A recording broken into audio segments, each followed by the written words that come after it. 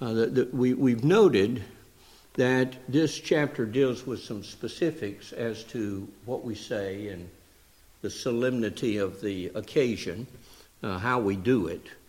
But in general, Christians should never, from the standpoint of being truthful, Christians should never have to take an oath or a vow.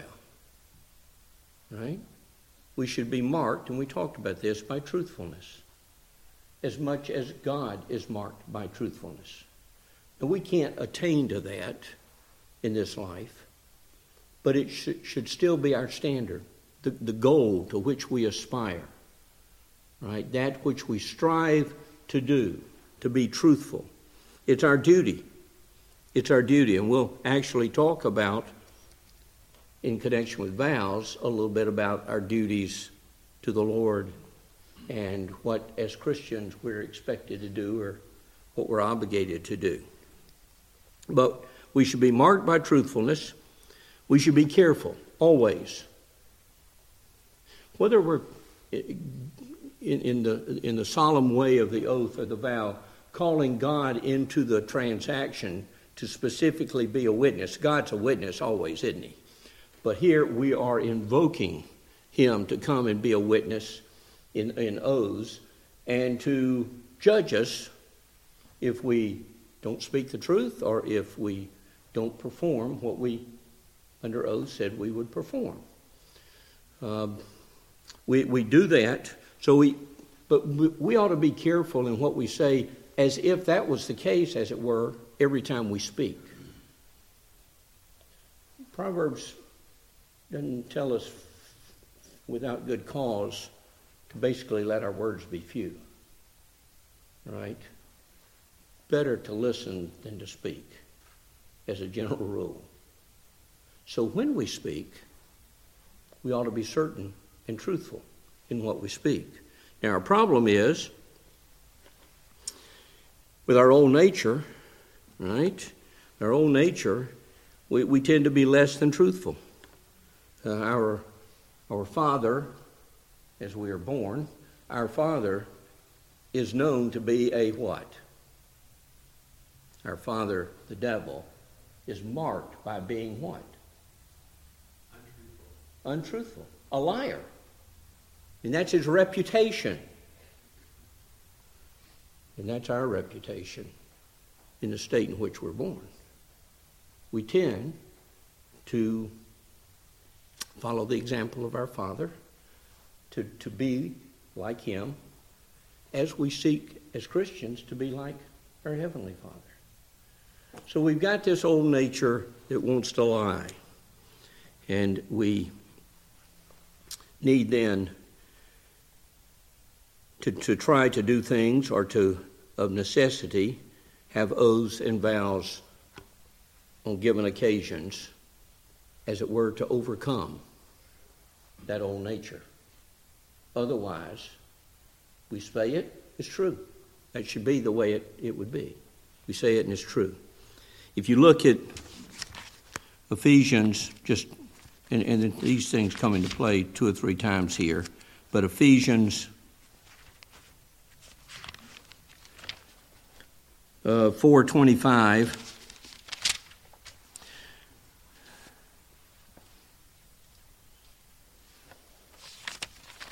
Help if I'd get in Ephesians instead of Galatians. I looked at 4:25 in front of me, and that wasn't what I wanted.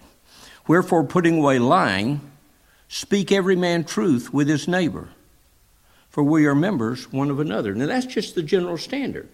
It doesn't have to do with oaths and vows. That's just the general standard. Colossians 3:9 is the same, all right? So there is this emphasis on truthfulness, and we've also noted, obviously, that there's a commandment that deals with being truthful. Not bearing false witness deals with truthfulness. Colossians 3:9, lie not one to another, seeing that ye have put off the old man with his deeds. So it tells us why we're inclined to lie, the old man. And lying is part of the deeds of the old man. And we're told, you got to be aware of this. Again, we got to be thinking. Just because we're now saved doesn't mean we're constantly, we're going to speak the truth no matter what. Right? Just doesn't happen. Psalm 15, 1 through 3. Also, same thing. And I just pointed out just the emphasis in Scripture of being truthful.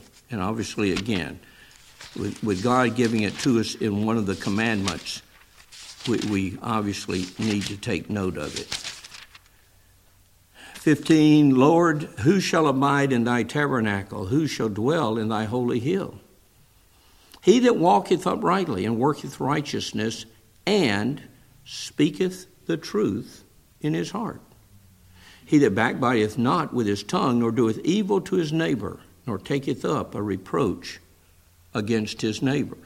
So truthfulness, right? Truthfulness impacts our relationship, our fellowship with God. And we'll see that some more as we go along. Truthful in our conversation and our thoughts and our meditations toward Him. Truthful is this Psalm's talking about, and the other verses we looked at. Truthful with one another. Sometimes we may tend to try to be a little more truthful with God. There's a little more fear there. We know He knows our heart. Sometimes we're not quite as concerned, as careful, perhaps. Not that we're trying to lie to one another. I'd like to think that that's not the case with any of us. But sometimes we're just not quite as careful as we need to be. Sometimes the situation's not the most comfortable, and we want to fudge a little bit. And, the white lies, the little white lies. And again, we have to be careful there. And then remember the difference. The oath is between man and man, calling God as a witness. The vow, as we're going to see, is between you and God. So let me just look again quickly on page 600 at 22.4. We have one or two little things to finish up here. An oath is to be taken in the plain and common sense of the words, without equivocation or mental reservation. It cannot oblige to sin, but in anything not sinful, being taken, it binds to performance, although to a man's own hurt. Nor is it to be violated, although made to heretics or infidels. Sometimes we excuse things. Well, they don't know the Lord, or they're an infidel and they treated me badly, and even after I was truthful with them or told them this, they turned around and slandered me or twisted what I said. So forget it. I'm not going to fool with them. I'm not going to do what I said I would do because I don't think I have to now. Not if you've given an oath. Not if you've given an oath. It's in some of our scripture references will bear that out, but to run through our questions there on page 601, I give a word that characterizes that which is being sworn to. We talked about this a little bit. As to truthfulness, it needs to be irrefutable. If we are going to, under oath, speak the truth, it better be irrefutable. Otherwise, if what you say can be refuted, it's not the truth. Right? And as to performance, it needs to be irreversible. You take an oath or a vow to do something, there's no backing out. None. Now, carry that on over just into being truthful. As a Christian, shouldn't that not be our standard anyway? If I tell you my word is my bond, If I tell you I'm going to do something, there should be no question that I'm going to do it. And regardless of what happens, I still need to do it. Even to my own hurt, if that's what happens. Number 2 is signing a document before a notary public, the taking of an oath. And the answer there is yes. A lot of times that's required in connection with the weightiness of the matter. I think I've given you the definition that I saw and looked up in one of the dictionaries I had. To swear is to make a solemn declaration invoking a deity. I mean, that conforms to what we've been talking about. It goes on here that doesn't conform, but invoking a deity or a sacred person or thing. Well, we don't hold to the person or thing unless the person is God. But invoking the deity, when they add the other, take that their understanding or their thought is, it doesn't have to be God. It can be, somebody important or whatever, the Pope or whatever, on that. So that's, the notary, when you sign something, I don't know if you ever pay attention, but a lot of times if it's being notarized, down there where the notary signs, it says, sworn to and subscribed before me this whatever day by whoever. All right? That's the oath part. And that's quite frequently in financial matters. Can be in other things as well, but financial particularly. Now, number 3, a little more practical, and I just want us to think about it a little bit because, again, it may dictate how you deal with the matter. Give some examples where a person can find himself in a conflict regarding an oath. And I would even go a little further regarding truthfulness. All right? But just some that I don't know if anybody's ever been involved with any of it. If you have, I don't know about it, so I'm not picking on you. But what about bankruptcy? Bankruptcy is a legal means of basically doing away with debt you've incurred. It's gone. Wiped out. You go and you ask for relief. For whatever reason, it could be because you got ill, it could be because you just lost your job, it could be any number of things. And the debt piles up. This debt can pile up in connection because you're trying to provide for your family. You got no job at the moment. And you got more expenses. Maybe even if you have a job, you got more expenses than you have income. And it gets bigger. And then the interest on that debt makes it harder. And it just keeps going. So, what do you think? Should a Christian ever declare bankruptcy? Now, I'm open for your thoughts. I don't, different people, different persuasion. But if you promise to pay, bankruptcy is your declaration. You're seeking to basically have the court say, you don't have to pay. That's the bottom line. Is that right? Now, a lot of people would say, well, but it's the debt collectors and all the stuff that goes on in connection with it. Drives you mad, harasses you. Some of them got pretty bad. They did pass some laws so they wouldn't be calling you at 2 a.m. in the morning, threatening to take your house away from you or whatever.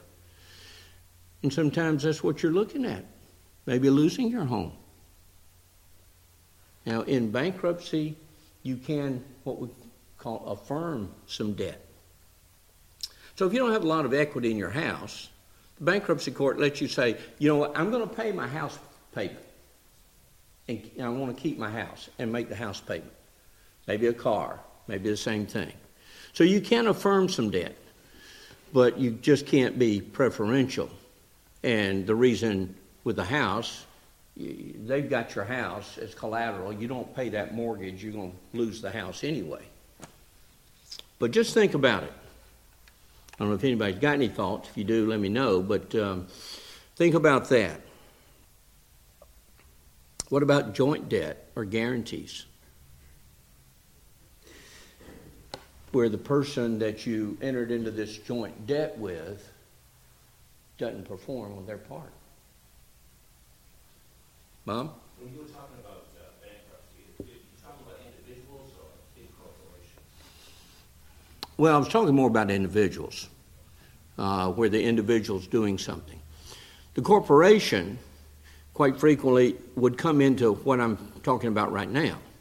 If a bank or somebody loans a corporation money and doesn't require a guarantee, which is rare, then they know the corporation can go bankrupt and there's nothing and no one. It's an inanimate entity that has no soul as such. All right, so I'm talking more about the individual. But you got this nice corporation. You're in business and you borrow money and you sign a guarantee on it. You got somebody at church or a friend in business, whatever, and you sign as a guarantor or even a co-debtor with the understanding they're going to pay it all or you're going to pay 50-50.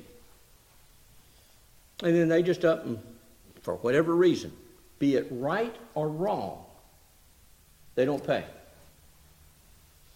But you promised. When you guaranteed, you said, if they don't, I will. And the bank relied on what you said. If you'd said, I'm not going to do that, most likely the bank would have said, we're not going to loan you the money. So now, you're on this debt. It happens, parents with children on cars. I don't know how many times I've seen that. All right?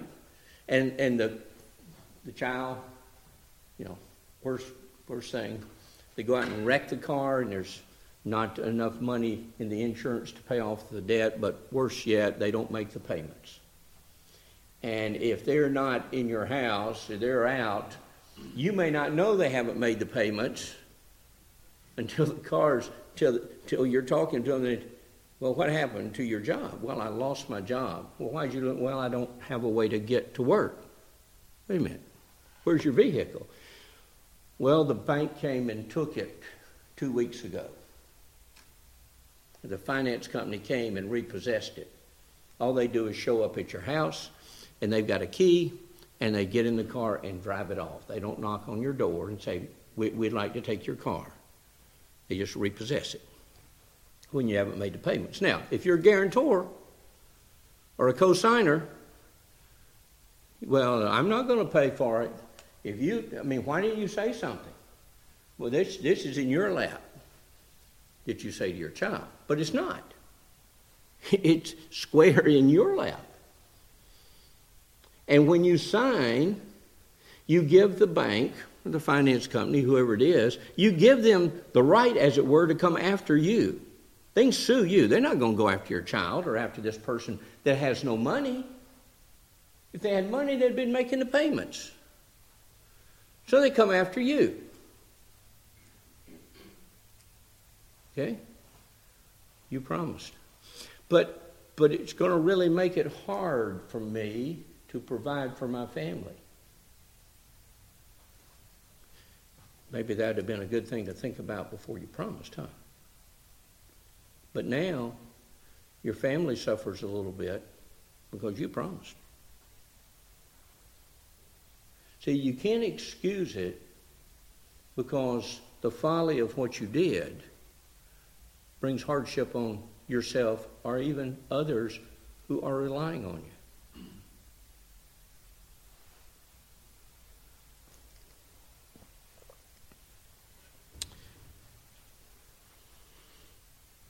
Leadership positions.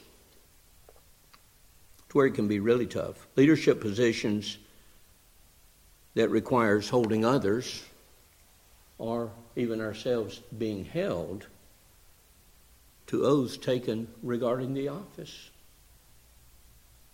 we're holding. Okay? God will hold President Biden accountable because he took an oath. He took an oath. He called God to witness and to judge him if he was not truthful as to the oath. And God will hold him accountable because he's broken that oath. It's one reason we need to pray for our leaders. All kind. Civil, church, ministers.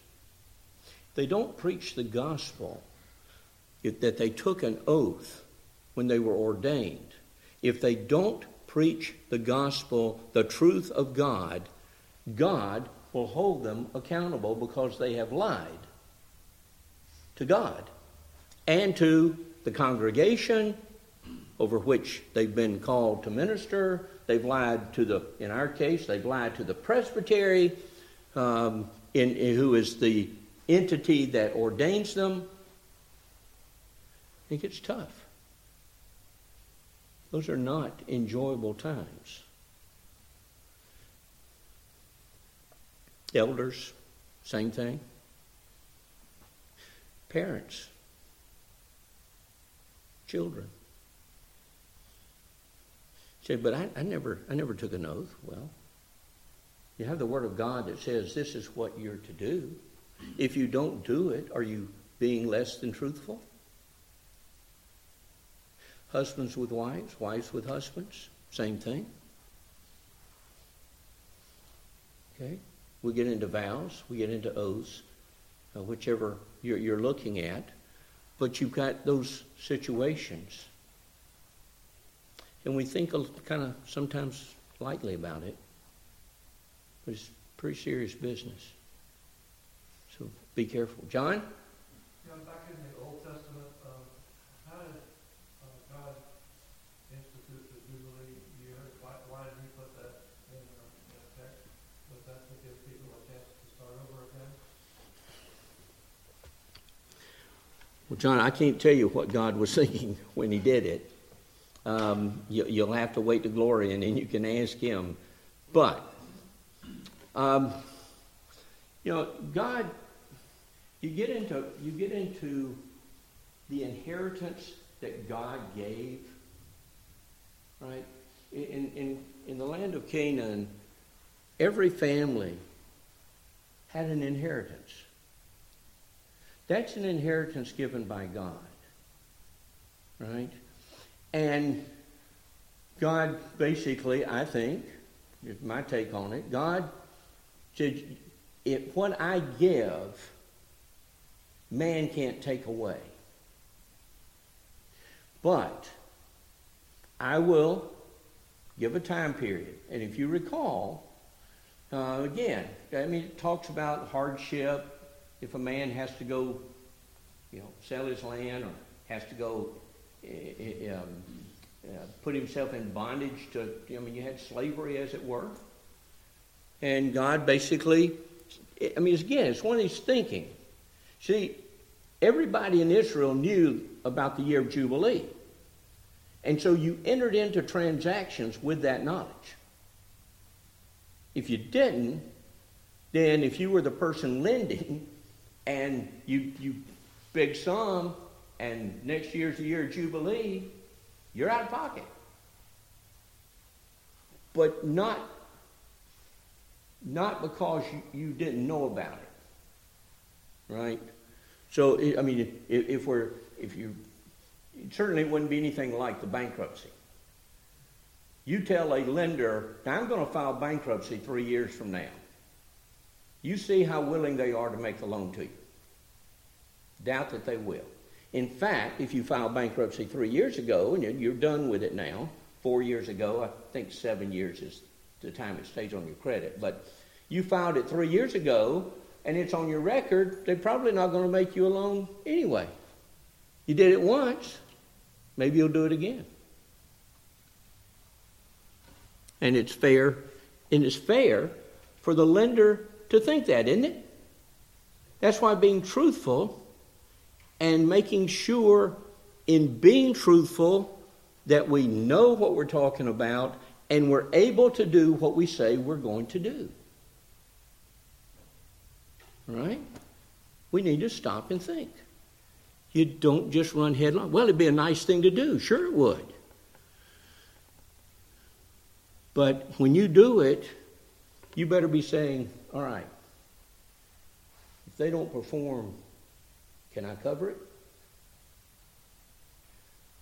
Is it going to make me break my word? And if it is, then you decline as much as you would like to do it. You don't do yourself or them any favors. You can sit down and talk to them and say, let's see if we can find another way to get this done. But we need to stop and think. And that's the whole idea of the oaths and vows. It's a more solemn promise. It still deals with truthfulness. And all we're saying is, God says, if you're going to do this, you better stop and think about it. And know what you're talking about. Know what you're promising and know whether you can do what you're promising. And you've got in your proof text, interesting, and if you take time, you can go back and read the passage in 1 Samuel about David and Abigail. David, Nabal wouldn't provide him some food, and David says, fine, I'm going to wipe out Nabal and his whole house. There won't be a male child of Nabal or any of his children, male. There won't be one left living by in the morning. Going to wipe them out. And Abigail learned of it, and she went flying. And she got to David, and she talked. Now, that was, David's made an oath. Right? There won't be one left by in the morning. So now he's got an oath, calling God to judge him if he doesn't perform. It was an oath he never should have made. Number one. And Abigail comes and she talks to him, and why, David, God has anointed you to be king. Why do you want to mess things up? Nabal was foolish in not helping you. But you're the anointed king of Israel. You need to stop and think. Right? Abigail amazes me. I mean, she knew all this. And he hadn't been openly made king yet. Been anointed. But Abigail, you read it, and wonderful woman. Loved the Lord, I think. And the Lord used her. And she came and talked to David, and David said, thank you, in my words. And you have intervened, and you have helped, you've prevented me from doing something stupid. And David did not fulfill his oath. All right? Now, what's the problem? Because not fulfilling your oath is what? Isn't it a sin? Because you lied. So David committed a sin in not fulfilling his oath. But if he had fulfilled his oath, what would he have done? Committed a sin. Killed people without just cause. A lot of people. So even though there's sin, no matter which way he went, you go back and you say, whoa, God would not be pleased here. So I'm going to break my oath. He won't be pleased. I get judged for that. Why? Well, wait a minute. You did the right thing, didn't you? Yes, you did in that respect.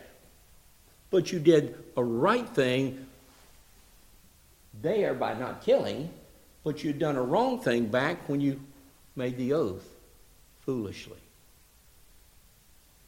David was going to kill people because they wouldn't give him some food. That's pretty serious. Thought about it.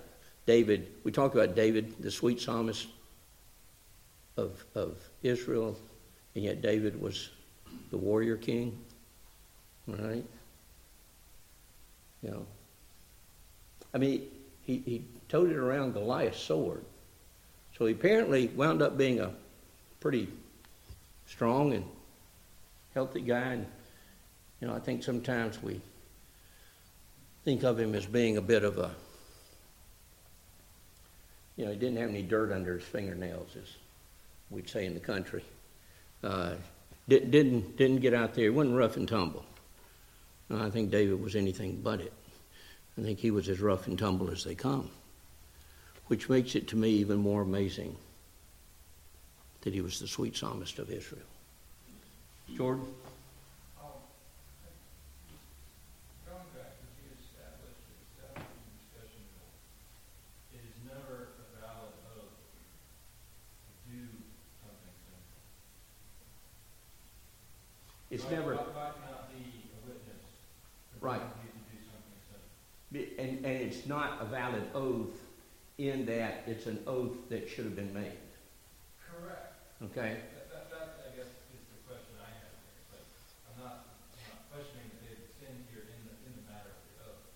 But it seems the matter of the sin was in the very making of the oath, not in the failing to fulfill it. Well, I think the point, and I see where you're coming from, and I don't have a problem with that. Because, it certainly was wrong when he made it. And it was Abigail opening his eyes to the fact that it had been a wrong oath. Mm-hmm. Mm-hmm. That change is correct. Yeah, good point. He did the right thing by not compounding sin upon sin. Certainly. Yeah, even after warning, God came and let him know. Good point. God came and let him know through Abigail he had made a foolish oath, a wrong oath. And he repented and didn't do what he said he was going to do. Okay? So, but read that, and when you do, just look at what Abigail's doing. You don't know much about her, but just look at things she said. There's one phrase in there that caught my eye when she's talking to him, and she says something to the effect of, "May your soul be bound in the bundle of life with the Lord your God." Now you stop and think about that and meditate on that for a while.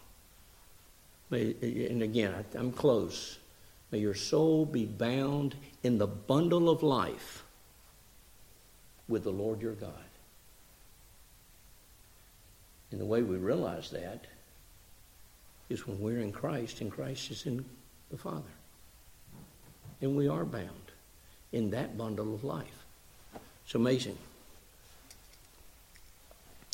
And then the second, footnote 3 on page 602, or the proof text, the Ezekiel text there has to do with kind of two kings. The 17:16, "As I live, saith the Lord God, surely in the place where the king," that was Nebuchadnezzar, "the king dwelleth, that made him king," that's Zedekiah. So Nebuchadnezzar gave Zedekiah possession in Israel, "whose oath he despised," that is, Zedekiah despised the oath he made and gave to Nebuchadnezzar, I'm sure to be loyal and to fulfill his duties. "But he despised it, and whose covenant he brake, even with him in the midst of Babylon, he shall die." Made an oath. He didn't keep it. He rebelled, as it were, against Nebuchadnezzar. And God says, you made an oath, and you broke it. And you're going to die. I'm going to judge you. You don't think it's a serious matter? And it goes on, "Seeing he despised the oath by breaking the covenant, when lo, he had given his hand and hath done all these things, he shall not escape." Pretty serious. You got Joshua there, where they were going in. They'd, defeated Jericho, and men from Gibeon came to them. Put on old clothes and whatnot. Gibeon is about, roughly, I figure, about 10 or 12 miles from Jericho. Right? So here they come. We've been traveling. We are coming. We want to seek peace with you. And our bread's molded, our clothes are worn out, whatnot. We've been traveling so far, so long. And they were one day maybe away from Jericho. But Joshua said, fine. We won't destroy you. We won't destroy you. Gave an oath. People weren't happy, is what the text is telling you about. How serious does God take oaths? Saul killed the Gibeonites. Right? Saul killed them. And the Lord held him accountable for breaking the oath that Joshua had made. Quite some time afterwards. But you can read about that, and the Lord said, you broke the covenant. It was an oath, and I don't take lightly the breaking of oaths. I'm going to hold you accountable because you asked me to. In the oath, be my witness and be my judge. And you see God being the judge for breaking oaths. All right. 22:5, we'll read it here and make a couple of things I want you to think about in this. Now we get to a vow. Vow is of the like nature with a promissory oath, and ought to be made with a like religious care, and to be performed with a like faithfulness. So a vow, a promissory, a vow falls, as it were, within the oath realm. Oaths are bigger than vows. But a vow is a promise. An oath could be a promise. But a vow is between you and God. The oath is between you and man. It's a difference. So now, you aren't calling God to be a witness. You're calling God to be a party to the transaction with the vow. All right, God, I'm telling you, I'm promising. And you be my judge if I don't perform. I'm promising to you, if I don't do it, I've broken my word to God. And that's the difference. My question number 1 on page 603, the difference between a vow and an oath. Man and man, as to truthfulness and promise on an oath, calling God to be the witness and judge. A vow is between man and God. But God's now a party. Both of them invoke God's direct involvement. And again, as Christians, being truthful, God's seeing us and is going to deal with us as to our truthfulness, whether we've used an oath or a vow or if it's just what we said. So we need to be careful. My question number 2, is a vow, as opposed to an oath, any less binding on a person? And certainly not. We might even feel like it's more binding, and it's not that. They're equally binding. They're equally binding. It's just I think we would be a little more fearful if we're more likely to be fearful about lying directly to God than with each other. Shouldn't be, but I think that's human nature. Now, got something I want you to think about. When you're saved, What are the vows you make to God in connection with that salvation? Now, I want to suggest, you may not speak these vows, but I just want you to think about it. God, if you will save me, then I will.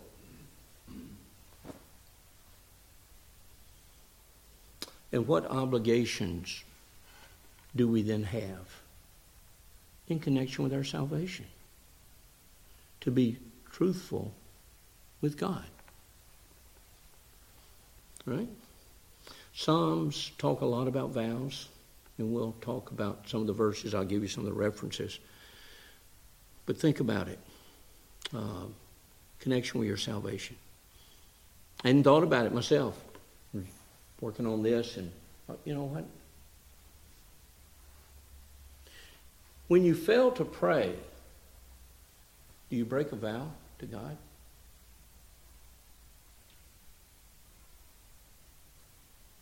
When you fail to study God's Word, do you break your vow to God? Think about it. Think about it. Pretty serious. Pretty serious. All right, let's have a word of prayer, and we'll stop. Lord, we're grateful to you for the practicality of your word, for the importance of your word in helping us live our lives day by day. Lord, how we interact with those about us. Sometimes very simple things, and yet your standards are coming into play. The duties, as we understand your word teaches us the duties you require of us. So Lord, help us to be careful, to understand, and to try to do the things you require of us. Lord, we need the help of the Spirit to do it. We're weak and feeble. We fail so often. But Lord, may it be the desire of our heart to be truthful with thee, to be truthful with one another. Bless us in the remainder of this day. It's thy day. Help us to be truthful in how we keep it. Help us to be truthful in our worship. Lord, help us to be truthful in our fellowship. Make it a good day, we ask. For we pray it in Christ's name. Amen.